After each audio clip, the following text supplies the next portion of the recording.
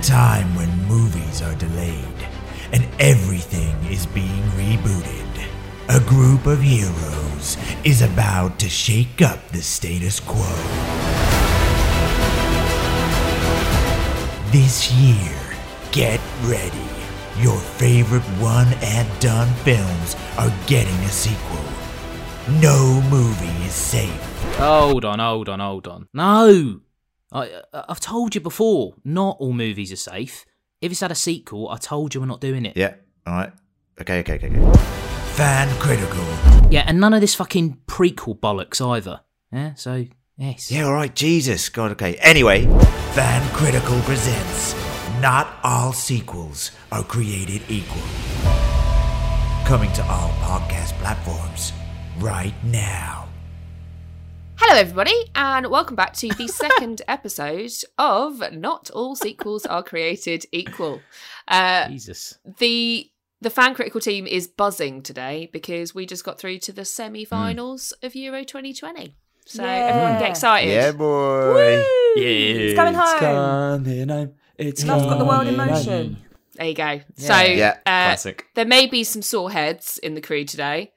Very sore. Very sore, very heads. tired, but very happy team. Yeah. So if you have Jubilant. not listened to the first episode of Ecstatic. Not All Sequels Are Created Equal, then let me tell you what it's all about.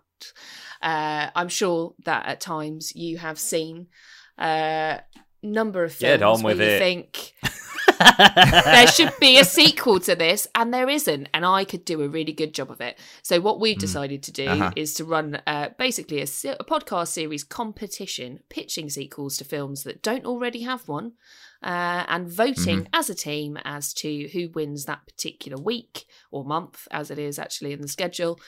And eventually there'll be an overall winner of Not All Sequels Are Created Equal, and their prize will be Pride. They'll get Pride. That's it. Oh, lovely. Um, Get a We London should Pride. organise a actual prize. The European Championship Trophy. Yeah, that's what you get. Yay. That's what you get, is you get the Euros trophy. Last episode, we had John and Lucy pitching their sequels to us. This week, it's an Australian pitch off. Crikey. Pitch off. Oh, blimey. Between Bloody hell. young, aspiring screenwriter Gareth and Len. So we have got the whole crew here again this week. I want to be veteran director, please. I refuse to give you all that credit, Len. So we've got a full team here to judge the sequels. So we've got our costume designer, John. Oh, hold on. What's going on here? Why am I doing that?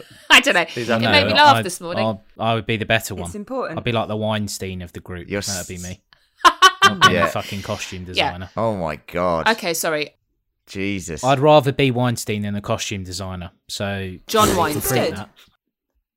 No, don't print that. actually call me that. Jesus. Fucking hell, like sort of like him, like a successful one that doesn't go a bit mental. Yeah. But anyway, That doesn't do I'll anything take bad. I'll take the costumes. Hello everyone. Yeah. Yeah. Probably safe. And Zip me more. up, John. Zip me up. Third assistant producer Lucy. Say hello, Cool. Lucy. Yep. And I am your tea runner, Emma. But for all other intents and purposes, I'm the one who's allegedly in charge of this shit. What definitely. are you doing here? Definitely underqualified. Don't know why I'm in charge. But we are very, Yeah. very excited to hear. is paint, you stupid girl. Yeah. Why are so you there feeding go. me pink? But I'm very excited to hear the pitches from our aspiring screenwriters this morning. I would like to offer out the first pitch for one of you to choose if you'd like to go first before we judge what it is Bloodbath. that you're going to provide us today. I was weighing this up in the car earlier on my drive back from a lunch, and I was like, well, should I go first or should I go second? And I said, what would I prefer? All right, you're going to go first. I've decided for you. There we go. Len, you are No. up first. Please pitch No. us your sequel. Yeah, I mean, tell us, okay, tell go us on. all about So I it. can I just say, hopefully John. your film, your script is better than that crappy little anecdote that you just came up with about deciding whether to go first or second. There's no sequel to that. It's better, John. Now, John, I will say this to you now. I know that you're angry at me for last week, and anyone who listened to the first episode of Not All Sequels will know that I chose Lucy over John, giving Lucy the first victory of the season. Now, John has been very mad at me. Didn't even choose the film. He's been saying... Admits it. I chose Lucy over John. Not even the films or the pictures. Yep. Exposes So himself I just want you to know, again. John, it was nothing personal. And the thing is, I will say, I've tried to have a bit of fun with this week. This is already chaos. I could have gone super serious. I know. I could have gone super serious, but I didn't. And I've gone for something which I see as a summer blockbuster. I see it as having mass appeal. And I see it as being a trilogy. I'm actually going to go through the story, and then you can try and figure out what the film is a sequel to, and we'll run through some specifics at the end, if that's okay, please. And thank you, costume designer, third assistant producer, and tea runner. So here goes. Here goes the Puppet Masters. Here goes the pitch for my sequel. I'll just put some music in here. It's coming home. It's coming home. You're hired. I choose you. Imagine that.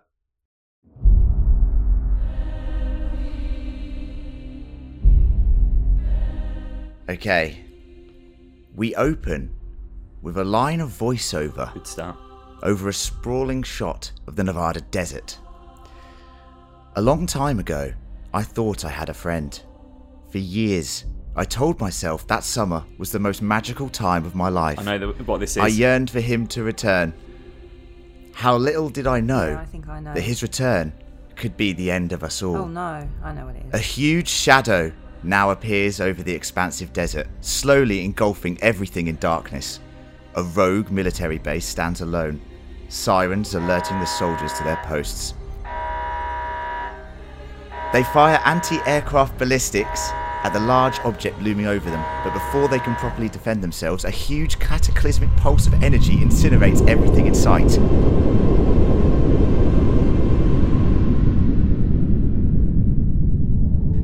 An eerie calm breeze pushes debris around the now charred and scorched desert, thousands of bodies partially melted and burnt, bloodying the sand. The object moves onwards. Now, I'm sorry. I know this is poor form. I don't you're mean not to allowed- interrupt. you're- I don't mean to interrupt. This is unbelievable. But can I just say, I sent a message about a week ago saying, "Hey team, do you think we should send a message to somebody to say which film we're doing to make sure that we don't do the same film?" Oh my And God, have I you was got the same roundly pitch? Rejected. I was told, no, really unlikely. Don't bother. Right. I will tell you this. I'll tell you this. You said yours was an indie film that you only I saw will 2 tell you years ago this. to me said yesterday. indie. I Indian changed film. mine 2 days ago. 2 days ago, when you told me that you were doing a mainstream movie, I went, do you know what? I'm really worried. Yeah. I changed it last second. Unbelievable. So what's the problem Listen to then? me. You Yeah. changed it. Hold on. The film titles are going to be different, I'm sure, and the stories are going to be different. So don't worry about it. Mine started off exactly the same as that. Same words and everything. Okay. Did it? Okay. As the tea runner in charge, I'd just like to say it would have been great if you'd both actually done the same sequel, given it's the two of you and having to be in competition against each other for that. Yeah. But Yeah. you are right in a way, Gaz, that we probably Yes. should check that. Lucy and I Correct. experienced this too. did. But Len, Okay. thank you for that introduction. Yeah. Please continue your pitch. So, charred desert, bloody bodies. Right. I'm there. Object moves on.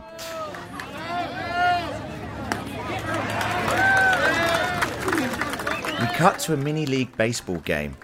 A child swings and misses. Strike 3! You're out!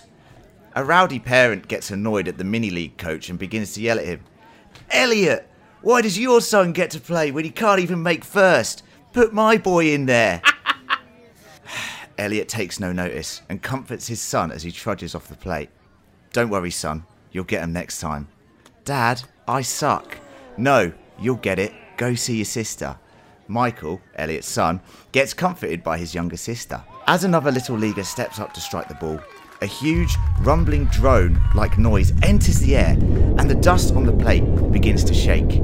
Everyone looks up to see a huge shape taking up half the sky as it moves towards downtown LA. Elliot rushes to grab his kids and tries to calm them down before heading to the car and frantically avoiding the chaos and panic that ensues. Okay, everyone's still with me, right? Yeah. Yes. Yeah. Good. Okay. Do you know what film it is yet? Yes. Ghostbusters 4. Ghostbusters 4. We then cut to the Oval Office, where the president, played by Meryl Streep, is having an emergency meeting with the Joint Chief of Staff. They detail several large objects have entered the Earth's atmosphere. No contact with them can be made. How did we not see these things coming? Asked Meryl Streep, the president. I need to know if there's any classified intel that I've not been made aware of. There's an awkward silence. Then, the chief scientist reveals documentation spanning decades and showing dozens of pictures of a creature, spacecraft, and in some cases, a young boy in a red hoodie. Hello, I'm the chief scientist. When were these taken? Exactly. 1982. She gives the order to relocate to a safe location after addressing the nation and urging calm. Don't worry, we're not going through the whole film. This is just the setup, okay? We then cut to Elliot watching the address as he packs up some belongings. The TV shuts off. Elliot tries to call his sister Gertie. But as he does, the phone service disappears. He can't phone home. You can't phone home. As they start loading the car, a huge blinding light and horrifying sound knocks them back as they see LA engulfed in flames. They get in the car and drive, trying to head north to more remote locations like Canada and Alaska. Okay, so that's how the film opens. If you haven't guessed it yet, it's a sequel to E.T., okay? Len, we're going this very is dark. Magical. We're going very dark. And we're going trilogy, okay? So I just want you to see where this is going. I've got a couple of scenes that I want to spell out for you now. Okay, so that's the setup. Basically, Elliot, who is played by Joseph Gordon-Levitt, because I think he's got a very similar look to what Elliot was as a kid. He's got that sort of dweeby nature to him. Takes his son, Michael, who is played by Archie Yates, who's the kid with glasses from Jojo Rabbit, who's awesome. Because I kind of want him to be also kind of like got a bit of charisma, but he's not like a heroic kid. Do you know what I mean? You as a kid. And their daughter, yeah, basically me as a kid, and their younger daughter, and they start making their way up north.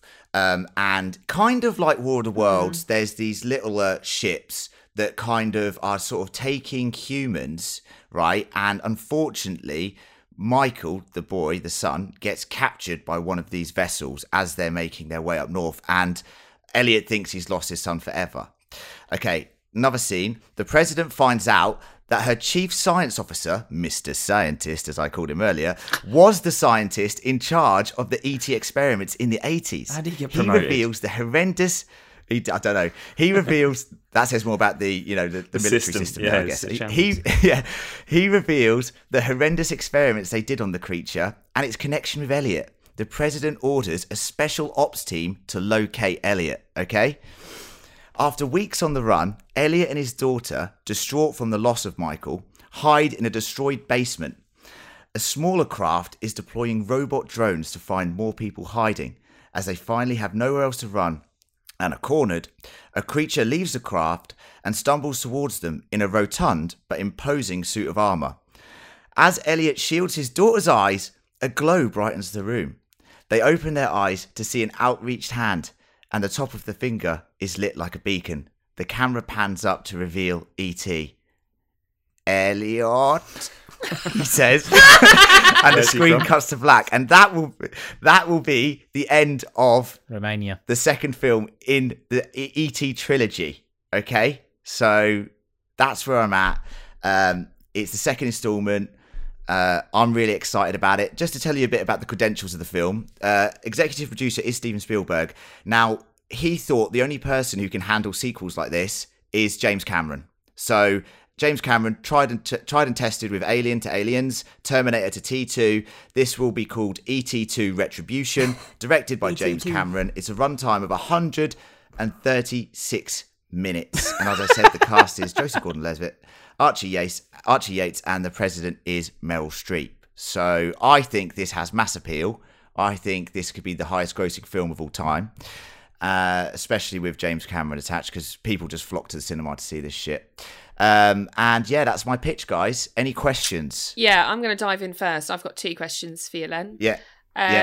Yeah. Firstly, why Retribution? Because E.T., this is the underlying thing that I couldn't really spell out in this film, because a lot of this film is going to be a sort of a mystery about the motivations of the aliens. This is what I like about science fiction films, even like Alien, which has now been ruined by the fact that they made Prometheus and they're trying to tell the story of these aliens, right? We don't know the motivations. So what are the motivations of this race of aliens? We know nothing about them from that first film. We believe them to be nice, but that is just E.T., that is just him. Len, have you ever thought about a career in politics? Go on. Because you answered that question like a politician. And what I mean is that you I'm didn't good at answer it at answering all. I get where you're coming from. So, well, the other thing I want to know is what inspired you to make this sequel? Why fuck with E.T.? One of my favourite genres, science fiction. When I pitched this film in my head, I'm drawing upon some of my favourite blockbuster sci-fi films of all time. War of the Worlds, the original, and I think the remake with Tom Cruise is pretty good. Also pulling on films like Independence Day, which I think is one of the most underrated, awesome movies of all time. I love stuff like that. And the opportunity to take a darker direction with the sequel was something I was really excited about. Especially because, like I said, James Cameron takes films from one genre and turns them into another. Like, he took Alien, which was a horror film, and turned it into an action epic in Aliens. Terminator is also a slasher film, essentially, which he then took into another action epic. This is a completely different direction for him. He's taken a family film, similar to Avatar, I guess, in a way, and turning it into something which is a bit more, Independence Day, summer blockbuster. But I think with his credentials, could be fantastic. So I'm really excited about it. And I just think with the cast attached, I think it's a home run. I'm going to throw it out to our third assistant producer and the costume designer for any further questions on Len's pitch. I have a question for you, Len. Retribution. The original, excuse me, the original E.T.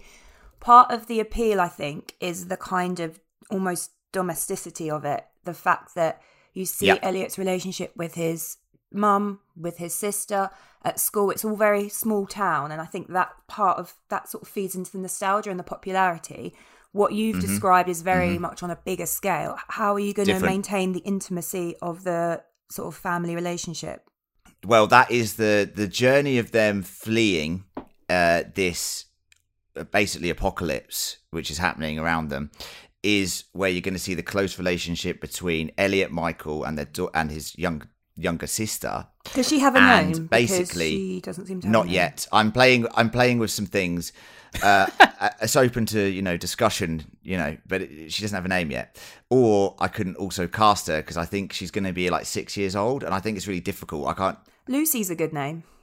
So just or Emma.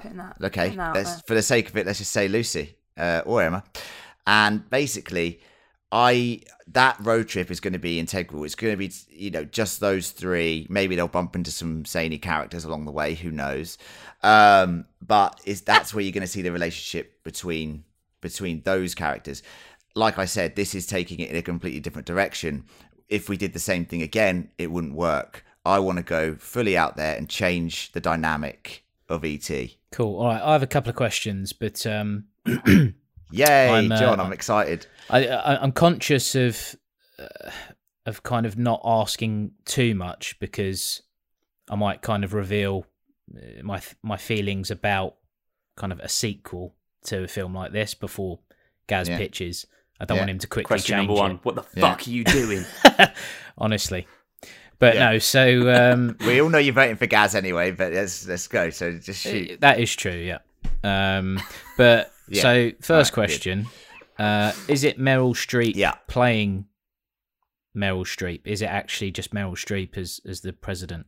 She's the she's playing the president. So I'm thinking of something. When I cast Meryl Streep, I wanted someone who brings integrity, authority, and has also done a similar role, like when she was the head of that fashion magazine in Devil Wears Prada. So she's going to be like channeling Miranda Priestley. Correct. She's authoritarian. Okay. She's going to make decisions.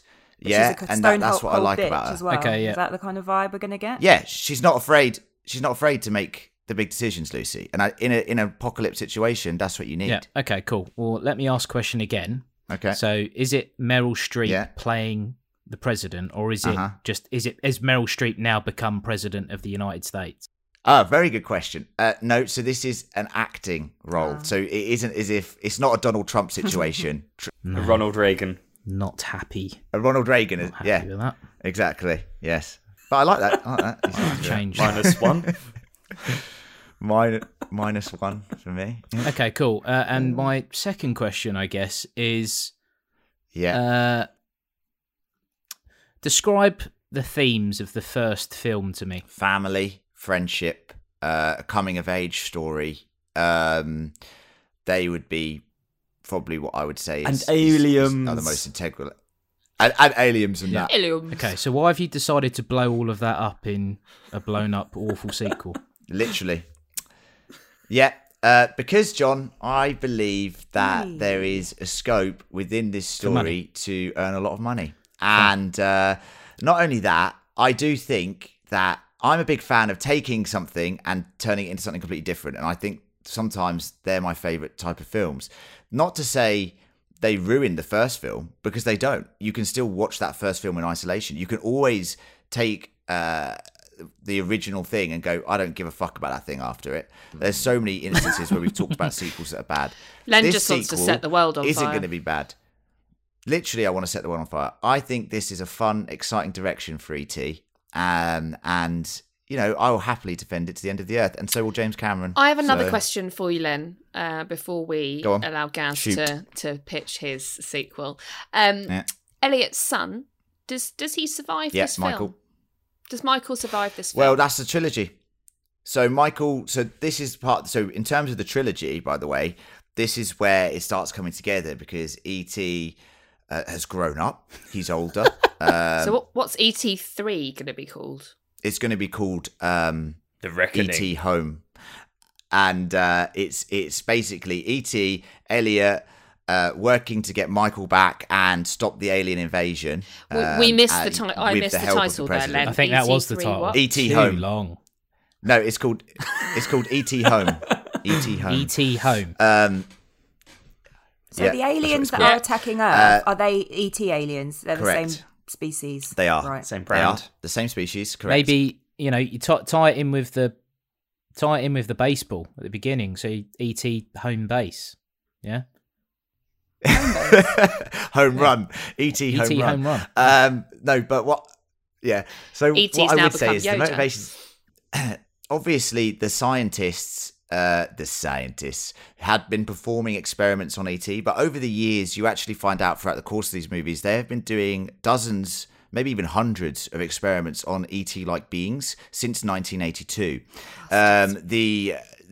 The alien race is usually not that antagonistic. However, if pushed, they will invade and destroy your planet, which is where this has come from.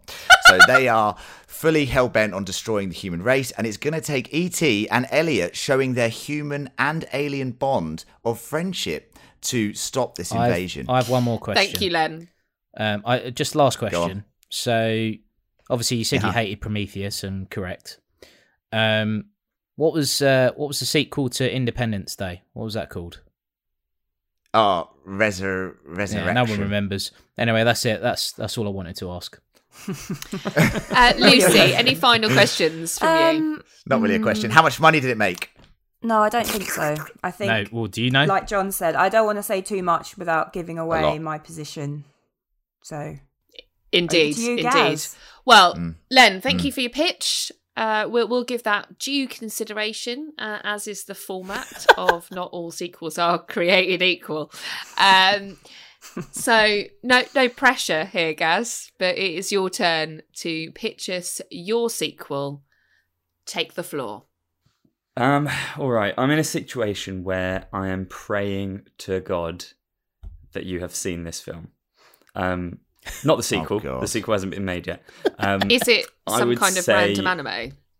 I would say you should. E.T.? I would say most people would have seen this, but I'll also admit. Yeah. I said this to Len the other day. If we were doing How the Fuck Have You Not Seen That about 2 years ago, this would have appeared on there for me. Oh no! So I think it is more mainstream than I realised, and I'm hoping that's the case. Okay. I'm interested to see what this is because I was confused when you said this. Yeah, I know. All right, let me go through it, and we'll see how we go. So we start off with a couple watching TV at night, and it's some sort of 80s movie, I'm sure. And behind them, their daughter, little girl, comes down the stairs, maybe about 7 or 8 years old. We see her sort of coming down in the background in her PJs, and the mum turns around. But Molly, what are you doing up? She says, I can't sleep. Will you read me a bedtime story, Daddy? And the dad sighs. He's like, yes, of course, my buttercup. The usual story. And Molly's excited. She's like, yes, please. So they head up to Molly's room, and Molly's room is very medieval fantasy themed. You've got your princesses and knights and castles and dragons and stuff. And anyway, she jumps into bed enthusiastically, and her dad grabs the book from the shelf and passes it to Molly and says, all right, find what page we're up to. Bookmarks obviously don't exist in this world, but we'll ignore that. Molly flicks through the book, and as she's flicking through it, she goes, Daddy, what's this bit here? And he has a look, and he's confused. How has he never noticed this? He's had this book for over 30 years.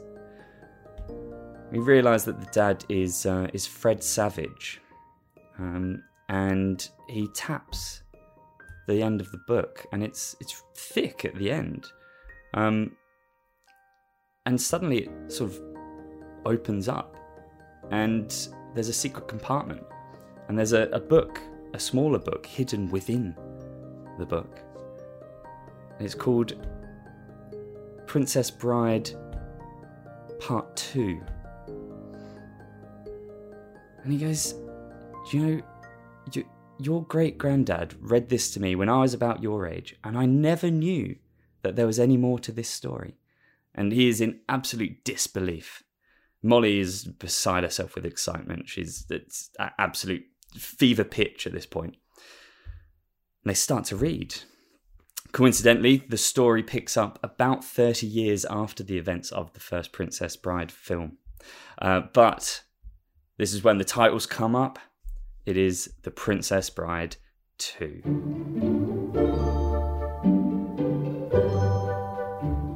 Buttercup and Westley live comfortably on a large farm in a nation called Everdale, which is a country that's a few days' ride from Florin, the original setting of the setting of the original film, of course. But we are 30 years down the track, and marriage and contentment haven't been particularly kind to the couple. Buttercup tirelessly runs the farm, and she manages the half a dozen workers that the family have employed.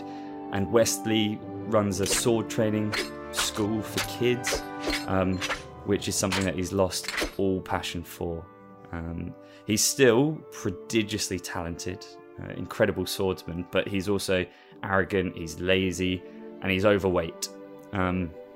He is somebody who now still kind of thirsts for adventure, but he lacks the drive to actually seek it. His sword fighting school, which was once hugely popular, is now just somewhere for a few of the local villagers to leave their kids for an hour or two a week. We then have sort of scenes cutting back to Molly and her dad in modern times.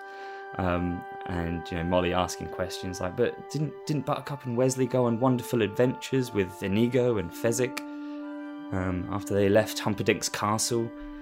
And Dad he doesn't know. This is the first time he's ever read this story. So I thought so, but Grandpa never read me this part. I don't know. We'll have to read on. And so we cut back to the story, and we see Wesley at his sword fighting school. Some of the drills that he's set the kids. He cannot be asked with this job. He's sitting back whilst the kids are like stabbing pumpkin-headed scarecrows. Some of the scarecrows are completely disintegrated. It's just a pumpkin on a pile of mouldy rags. And, it's funny. We get little kids stabbing at a pumpkin, and they're like, Mr. Wesley, I think my opponent's dead now. And Wesley's just like, keep going. You can't be certain. Keep stabbing the pumpkin. So he sits back and just sort of reads his books about pirates and whatever else you'd do in medieval times when you're bored. But this lack of passion has also infiltrated the couple's marriage. So, if you remember the Princess Bride at the end, they are an incredibly passionate couple. Like that's the whole thing, is they are just madly, deeply in love. But we see 30 years on that romance has faded. Wesley's more interested in correct. Wesley's more interested in drinking in the local tavern and spending time with his wife, whilst Buttercup is too exhausted from running the farm and managing all the staff to actually care particularly that Wesley isn't there. But one day Buttercup decides she's had enough, and she says, "That's it, I'm off. I'm going to go stay with my parents for a while. I think I need to think things through. I need to decide what I want, because this is not what I imagined." Wesley responds, "As you wish," which fans of the original film will enjoy. And he doesn't lift a finger. She packs and leaves for Florin. Soon after, Wesley receives a letter with the mark of the dread pirate Roberts. He smiles knowingly. It's his old friend, Inigo Montoya, who will be visiting him in the next few days, according to the letter. That sparks him into life, and he marches around, tries to get the property ready. He's got his best mate coming to visit him. So he's barking orders at the workers. "Quickly, we must get everything in order before Inigo arrives." And one of the workers is sort of standing there lazily up against a post of some sort. He's like, "Come on, man, what are you doing? Get everything ready for Inigo. He's going to be coming soon." And Inigo responds, "I think you might be a little bit late for that." That's a Spanish accent. Wesley and Inigo embrace warmly. There's a bit of gentle ribbing about Wesley putting on weight, and Inigo's hair's gone grey. It's all good fun. So they settle down, have a drink and everything to catch up, and Wesley asks how Inigo's feeling about Fezzik's passing. Have the years made it easier? And we cut back to the father and daughter back in modern times, and there's obviously a bit of sadness about Fezzik passing away and that knowledge coming to the fore.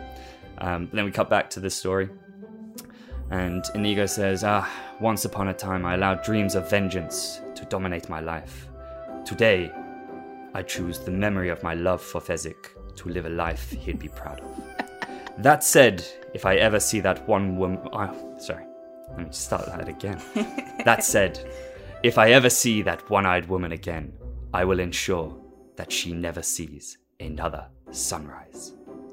Speaking of dangerous women, where is your lovely wife? Wesley explains the marital challenges and that she's gone home for a bit. There's a look of panic on Inigo's face. He explains that he's just come through Florin and it's unbelievably dangerous at the moment. After Humperdinck's humiliation years ago at the hands of this gang, he limply abandoned his post as prince, and that left a power vacuum which has been filled over the years by a range of unpleasant rulers, often being usurped by ambitious, opportunistic young men. This was definitely a time of transition in Florin, with the latest horrible leader being violently challenged by another horrible usurper, and all-out war has erupted. Anyway, from this point, we have a relatively typical, but very much in keeping with the original Princess Bride, adventure to go and try and save Buttercup from the turbulent Florin. But there are some twists in here. She is, upon her arrival in Florin, she's pretty soon recognised as the short-lived princess of years ago and amasses quite the following herself. The two authoritarian leaders that are at war at the moment kind of end up wiping out each other's followings with the help of Wesley and Inigo kind of causing trouble themselves. It includes an inconceivable return of Vicini, who was actually, it turns out, put into a deep coma by the poison of the original film. He's now an advisor to the latest usurper. This latest usurper is a woman with one eye. In a showdown with Inigo later on in the film, he removes her other eye, off camera, of course. We're going to keep this relatively PG, so that she will never see another sunrise. But he does allow her to live. That comes after the latest dictator has been killed, which leaves another power vacuum, which Buttercup reluctantly fills, promising peace and fairness for all Florinians. Now, here's the interesting thing. Buttercup and Wesley don't get back together. Cutting back to modern times, Molly is distraught at this. She can't understand how this can be. But in much the same way that the original Princess... what's this film called? Princess Bride. I nearly said Princess Diaries. That's a very different film. We're not doing that. Also good. Yeah, Princess Bride. In much the same way that sort of taught a young Fred Savage, that not all stories have to be about sports and killing and stuff. This is kind of teaching Molly that not all fairy tales end with romantically involved couples. They do leave on excellent terms. Inigo, looking for a slightly more stable life, takes the role of head of Florin's new Buttercup loyal army. Just one little bit of dialogue towards the end as well for you. Is he says to Wesley, I heard a rumor that, I don't know where he's from now, but I heard a rumor that the dead pirate Roberts was now slightly overweight and in his 50s. And Wesley replies, you know what they say, Inigo, nothing instills fear in enemies quite like an overweight man in his 50s. To which Inigo replies, I do not think that is something they say. And Wesley says, not yet, Inigo, not yet. As Wesley rides off, he puts the old black mask back on. Back to today, and Molly is full of questions. What happens next? Is Buttercup a great leader? Is Wesley really going to be the dread pirate Roberts again? Her dad says he's not sure. Perhaps that story hasn't been written yet. Molly gets under the cover and goes to sleep, and her dad heads downstairs. As he sits down on the sofa, his wife calls out, Honey, can you take the bins out, please? He sighs. End film. Gareth, thank you. Yeah, well done. For that. Can we shorten incredibly these detailed next pitch. time? I've one quick question for the audience. I'm assuming that we've all seen the cult classic, The Princess Bride, right? I have not seen this film. Right, so I was have looking no at idea Len, about and I anything that's going on right now. either Len has not seen I was just hearing. or he's afraid he's going to lose. No, I was like, if it's something, when he started talking about princess stuff, I was like, well, the girls, you're probably going to vote for it. But I was like, okay, I've never seen this film. Also, No, I'm just joking. But I honestly have never seen this film. That's mad, though, mate. Okay. You should have seen. How the fuck have you not seen that and watch it? Yeah. So, I don't know, Humperdinck and Wesley and Buttercup, I was just listening to it, I was like, this sounds crazy. I was like, what the fuck is going on here? Okay. But, fair play, if that's a film, If that exists, I don't know. You'd enjoy Well, that exists. Len, What, you'd enjoy have it. you not Fair play heard to of it, Len? Have you not heard of The Princess No, I've heard Bride? I've heard of it. I've heard of that of Princess Diaries as well. So when you said that, I've definitely heard the that. same, I know yeah. Princess Bride. he's definitely seen Very The Princess different. Diaries. Well, Len, your homework is to go and watch The Princess I'm Bride right. because it is a classic piece Got enough of homework, so. film. good Sunday film. too busy with James. Me and James are making ET too, so don't worry about it. I don't think that's going to get the... We'll see. So, my team of judges here for our pitches. Who would like to fire out some questions first? I have a question. Oh, sorry. Go on, Luce. Oh, it's just you didn't mention cast, Gaz. So just for like Wesley, Inigo, Buttercup, who are you thinking? Yeah, all original cast. Oh wow! So Mandy Patinkin. Lazy. Mandy Lazy. You can't be bothered to cast Mandy it. Patinkin's back in. Wallace Shawn is back playing Vicini, which is iconic. There is one important character that I thought I'd mention though, the one-eyed woman. I envisaged her as being Daryl Hannah, and not just because she's already played a one-eyed woman. She slots right in. Yeah, she knows how to do it. But yeah, I thought so. Everybody else is the same. Another question, just in the original, obviously you've got like the rodents of unusual size, and there's quite some fun puppetry. Big fan of that at the moment. Are you going to have CGI, or are you going to go a bit more the like homespun route? We're going to try to capture the homespun, almost slightly budget feel of the original film. I think that's part of what makes it such a classic, is that it doesn't take itself too seriously. So I want to capture that. I also have questions on the cast. So is there room for any more like wrestlers to make up for the fact that Andre the Giant is obviously dead? Can we get some more wrestlers involved? Did I not mention the Undertaker plays Buttercup's daughter? Yeah, okay, good. No, I hadn't thought about it, but it's certainly open for being some wrestler cameos, yes. Is there potential to write a character for Pedro Pascal, like, you know, maybe the nephew of Inigo, because they're very similar? Or he could be one of the dictators that fills the spot in Florin. Put him in the film is my suggestion. I agree with John. Totally. There's always room for him in any film. I presume that he's making an appearance in E.T. 2 Retribution as well. He's playing E.T. He actually isn't. He's overcast. He's overcast. No, but he's not in there. Len, you wouldn't know because you haven't seen this film, which is disappointing. But Inigo Montoya, it's almost like that role. He absolutely would have played that if that film was made today. You're absolutely. Yeah. So yes, let's get him in. I agree. I think you're going to need to, because I mean, okay, a lot of the cast are still alive, but you know, there's no Tom Cruise in this film.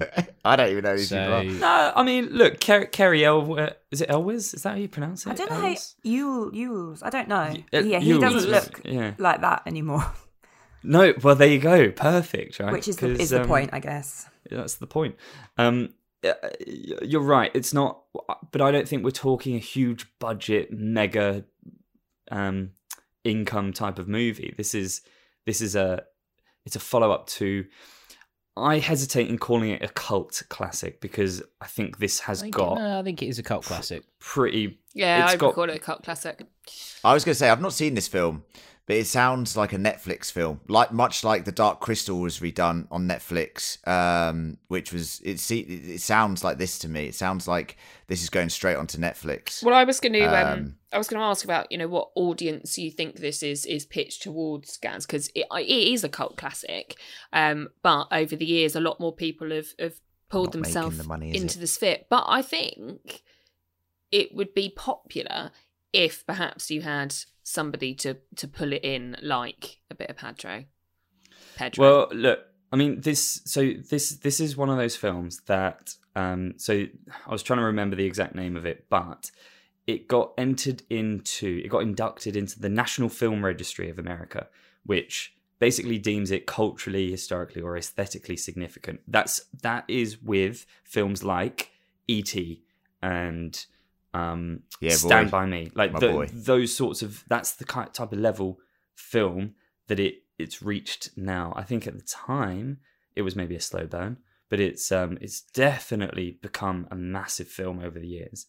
I was going to say I think this is a film that will absolutely appeal to the people who watched it originally, the people who have watched it since, because let's be fair, this came out in like 87 or something, so it wasn't made for us, but 80% of us have watched it. People our age group will love watching a sequel to this, as well as our kids, and I just don't see anybody that misses out on this film. Yeah, I mean, maybe if we could get like I do. I miss out. Timothy Chalamet's like just the gardener or something. Go, oh yeah, he's in it. So there you go, sorted. He's in it. Zeitgeist. He's in it. Yeah. Well, look, we can pander if we want, but I think that's what they're doing with the other film. Fucking hell, they're having to. Well, Gaz, this is your film, Gaz. So, do you want to pander to big blockbusters, or do you want to remain true as a sequel to The Princess Bride? Look, I think this is the sort of film where there will be a lot of massive actors today. No, he's dead. That love this film. Do you know what I mean? Like, yeah, he's out, sadly. So Len, it had Andre the Giant in it, the original. I know, yeah. But I've heard that. Yeah. Oh yeah, you've heard that bit, have you? In this podcast. From John. In this podcast. Yeah. But there'll be so many actors will have this as like one of their favourite films as they were growing up or whatever. So I think there could be great scope to get some of those big hitters in. To just play a cameo, have a cameo. You don't want role. too many like cheesy cameos, though. I will say, it's like literally, what are you doing here? Like, no, you want but it to be true have to a the lot original. Do you do You it? have a lot of actors that be like, oh, I love that film. I'd love to be in it. Oh, Dwayne Johnson, do you want to be in this because you love Andre the Giant? Yeah, absolutely. Yeah, no problem. cast him. Yeah, The Rock Definitely should get be in him everything. involved. No, The Rock's not in it, sadly, but I'm out. But Pascal might He's be. in- So He's in E.T. too. He plays E.T. That's making the big bucks. Who's doing the soundtrack, Gaz? Oh, we got Hans Zimmer. yeah, By the well, way. we're not doing that. We're getting fucking what are they called? Mark Knopfler and Dire Straits. Dire Straits to do it because he did the original Knopfler on his own, I think. But we'll get the band back together. Literally, yeah. Oh, God. Sultans of Swing. So we've got what we've got here is we've got a big budget action movie with The Rock Trilogy. potential trilogy. I wouldn't have thought so. I don't think The Rock's in any of these films. Without The Rock, but with a soundtrack by Hans Zimmer, Could be in mine. obviously directed Obviously. and produced. We've got Epic. James Cameron in there. Big I'm budget, James Cameron. La, la, la, big la, la, budget la. flick Yep. that will appeal to certain tastes, but also a sequel to a much loved standalone film, E.T. the Extraterrestrial, up against a sequel to a cult classic masterpiece with a soundtrack by Mark Knopfler and the Dire Straits, original cast, and possibly a role by Pedro Pascal. Oh, I will just say as well, we're giving Rob Reiner gets first dibs on this, obviously. But I did do my research and come up with an alternative, just in case he doesn't fancy it. But Brian Helgeland, who did, amongst other things, and this isn't a great film, but you can probably see where I'm going. He did A Knight's Tale. I like that okay. film. Kind of. Yeah. It's not bad, but it's sort of got that similar vibe, like slightly tongue-in-cheek medieval fantasy stuff. So, as is tradition, after one episode, now the second episode of Not All Sequels Are Created Equal, what we will do is go around the team with our thoughts and our votes for which sequel will get I'm made nervous now. in our magical I wouldn't world be. of I think you've sequels. got all three votes, Gareth. I think we'll see. I can tell. I'll kick us off. I will say, Len, that there's a lot of thought in your pitch, and I have just recently watched Tomorrow War with Chris Pratt. That's which I terrible. feel- It's going to be way better than that. It's going to be way better than that. Len, you've had your pitch. I'd like you to be quiet now, please. Tomorrow War's garbage. I thoroughly enjoyed Tomorrow War, and what I liked about it is I read a review that I think nailed my opinion. It's like a McDonald's cheeseburger. You know exactly what you're going to get. You're going to enjoy it, even Exactly. if it's a bit shit. I like And I cheeseburgers. feel, who doesn't? I mean, it's not gourmet food. So it ticks good. your Double boxes, right? cheeseburger. And I enjoy a good old action flick. And I feel that although you may be taking a film of much love in my memory and doing something different with it, which is your prerogative as a screenwriter, that this is what ET2 Retribution will be, given that it's going to be an action flick with your classic storylines. Gaz, your very well thought out, passionate pitch of a cult classic that has a very special place in my heart, I think may have pipped Len to the post for the nostalgia. I'm a massive fan of Princess Bride, and I may actually watch it again tonight. Mandy Patinkin is one of my favourite actors for no other reason than he's just ridiculous. Inconceivable. Exactly. So and I think that you would get a good response from the world with the Princess Bride 2, and therefore I'm sorry, Len. Gaz, you get my vote. Thank you, Emma Phillips. You are most welcome. Lucy, would you like to give your opinions next? Sure. Congratulate both of you for putting so much effort into your pitches. Both the films that you're doing sequels to, I love both of them, and they're both in that same category of like nostalgic, not coming of age, but just I remember watching when I was young. But I think, to be fair, Len, I think I've seen the film you're trying to make. A lot of what you've said is a lot like War of the Worlds, but when you mentioned War of the Worlds, a lot of what you were describing in the plot, I was like, that happens in War of the Worlds, that happens in War in the Worlds. I don't want to see a sequel to E.T. that is a blockbuster action film. That's my personal opinion, because that's not in the spirit of the original. Gaz, I love The Princess Bride, and I love what you've done with it with regards to the storytelling and how you said about Fred Savage's character learns that not all fairy tales are about, love and mushy stuff, and how his daughter learns that they don't all have happy endings. So I like the thought put in that. What would I want to see? And I want to see the sequel to Princess Bride, so I'm going to go for Gaz. Thank you, Lucy. You're welcome. Last but not least, John, you're let off the can we hook a little have bit. the opinions of Johnny Weinstein? Don't call him that. No, sorry. John, you're up last. Your vote means nothing at this point, but I'm still interested to hear your opinions to make sure we have a full house. Yeah. I'm going to stick the knife in a little bit here. So I was very nervous when Gaz did his little monologue that he was also going to do E.T. I was about to. Because I wouldn't have voted for anyone. I think it's a terrible idea to remake E.T. And the idea of... I just want to say, John, I was just trying to have fun with it. Does it mean, I'm just trying to have some fun. Len. Just listen. You're better than this. Like, half of what you're saying is just War of the Worlds. And ironically, I was listening to Jeff Wayne's War of the Worlds just before jumping onto this pod to kind of get my energy levels up. Yeah, great soundtrack. You're taking like everything about E.T., that nostalgia. Like, if you just removed all of that and went, right, Michael Bay, stick some robots in there, let's redo this film. James Cameron. So you'd be like, this is a terrible idea. You're better than that. You're a lot better than that. So I think you're onto a loser after that anyway. And yeah, I mean, you said a lot of what Gaz was saying in terms of the story was quite similar. So what? It's a sequel.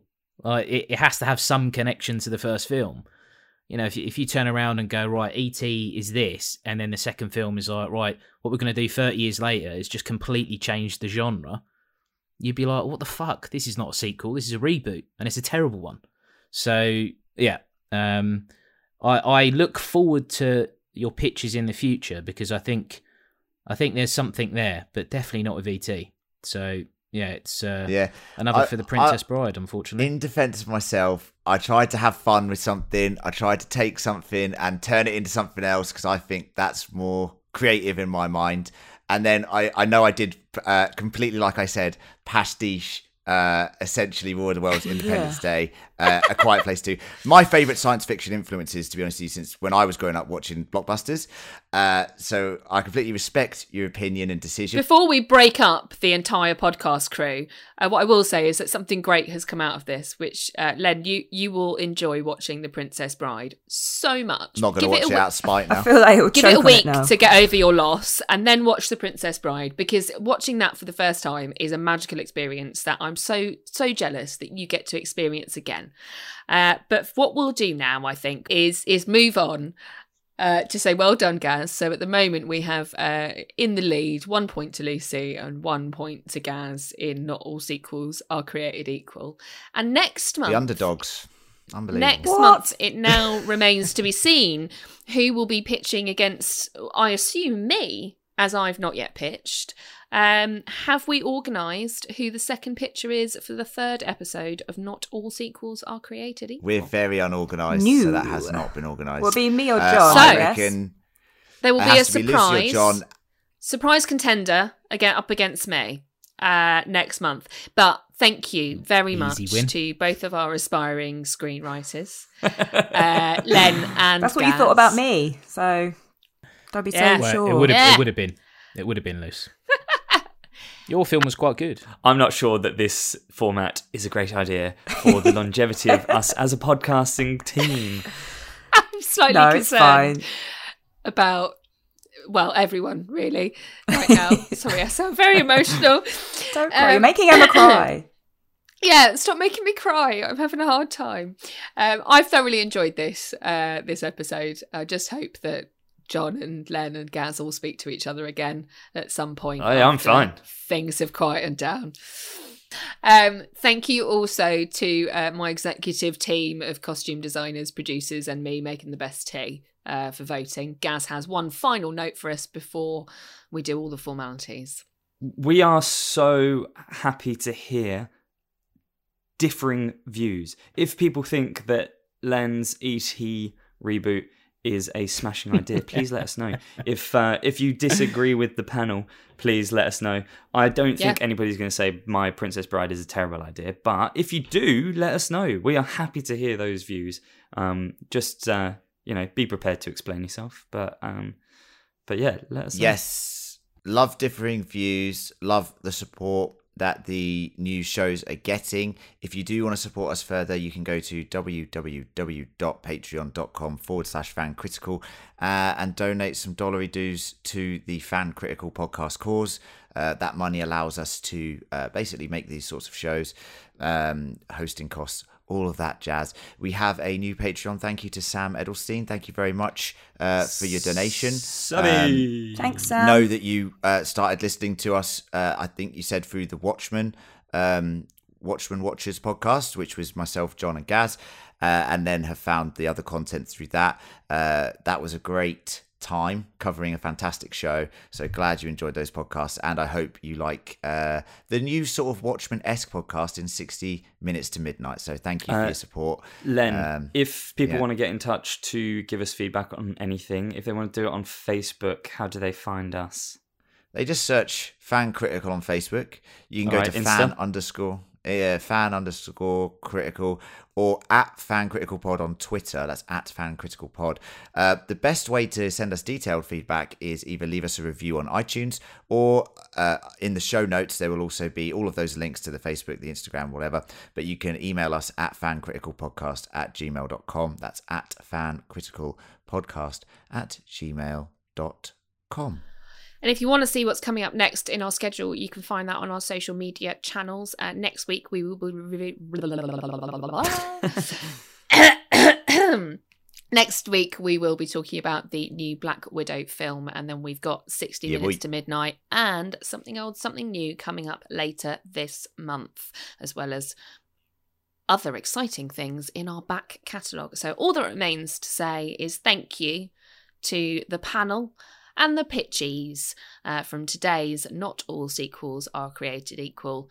And before a friendship of 30 years between Gaz and Len is destroyed, I think it's time to say goodbye. Bye. Bye. Goodbye. Bye. Inconceivable.